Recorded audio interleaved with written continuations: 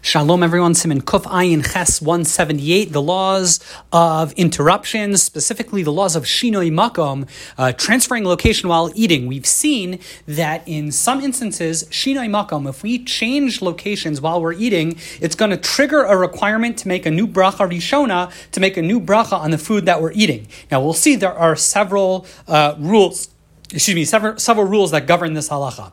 And one of them, what we'll talk about today, is what is considered a shinoi makom. At what point do we say you've changed location? So the halacha goes like this. Inside of one room, if what's called mipina lepina, from one corner of one room to the other corner within that room, that's certainly not called shinoi makom on any level. Just because I changed seat at a table, I moved from one end of the table to the other, or from one corner of the room to the other, provided I'm in the same room, no problem at all. That's not called shinoi makom. The question is let's say you're in one house, but mecheder lecheder, from one room to another room.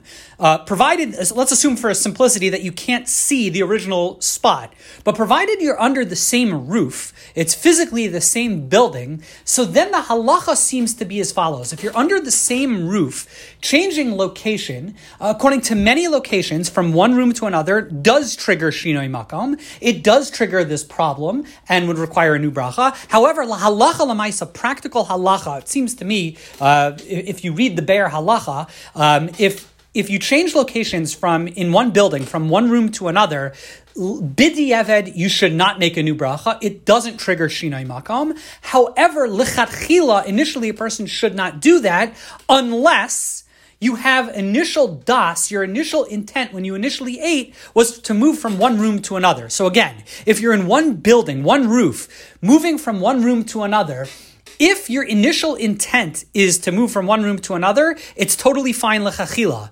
If that wasn't your initial intent and you just moved from one room to another, the halacha seems to me, b'diavad, it does not trigger the din of shinoi makom. It's not considered a change of location. It should be noted, the footnotes bring that in a common example like a house, when you eat, you move from the kitchen to the dining room. That's not really considered. That's all considered stam das. Typically, when people eat, you move from the kitchen to the dining room. That's considered normal movement. So even though you didn't have proactive, positive intent to move from my dining room to my kitchen, that's good enough. And even lechatchila, initially that would be okay. You can make a bracha in your living room, have a bite, and then move to your kitchen. Not a problem. What definitely is considered a shinoi makom is leaving a building under that one roof. So if you go from one house to another, you have definitely triggered shinoi makom. Not only that, if you just leave the door of your house and you take a step outside, even though you're only a foot outside of as the Mechaber calls it, you're still with Pesach Beso. You're still right at the door of your house. Once you leave, you look up on top and you can't see the roof anymore. That's considered a change of location, will trigger all the laws of shinoi makom. Even though you haven't gone very far. I'm reminded of a story when I was younger.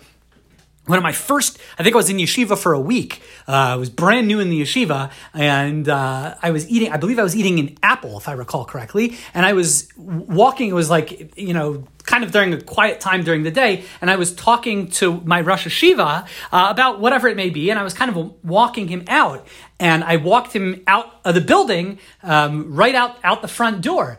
And he turned to me and looked with a smile. He said, Nachum, are you familiar with the laws of shinoi makom, of changing location? He said with a smile, meaning to tell me I had left the building. I now needed to make a new bracha. This is a real halacha, and it's something you need to be careful about, is that just leaving a building, leaving a house, the second you leave the door, you have now triggered shinoi makom. You now need to make a new bracha. Now, we'll see moving forward in subsequent classes, depending on other scenarios, there could be exceptions. There are indeed many exceptions of this rule of shinoi makom. Even though you've changed location, you've left that house, you've triggered the concept of a new location, there are still going to be certain scenarios where even though there is a shinoi makom, there has been a change of location, you nonetheless don't recite a new bracha. We'll cover those classes and those exceptions in future lessons. Wishing everyone a wonderful day.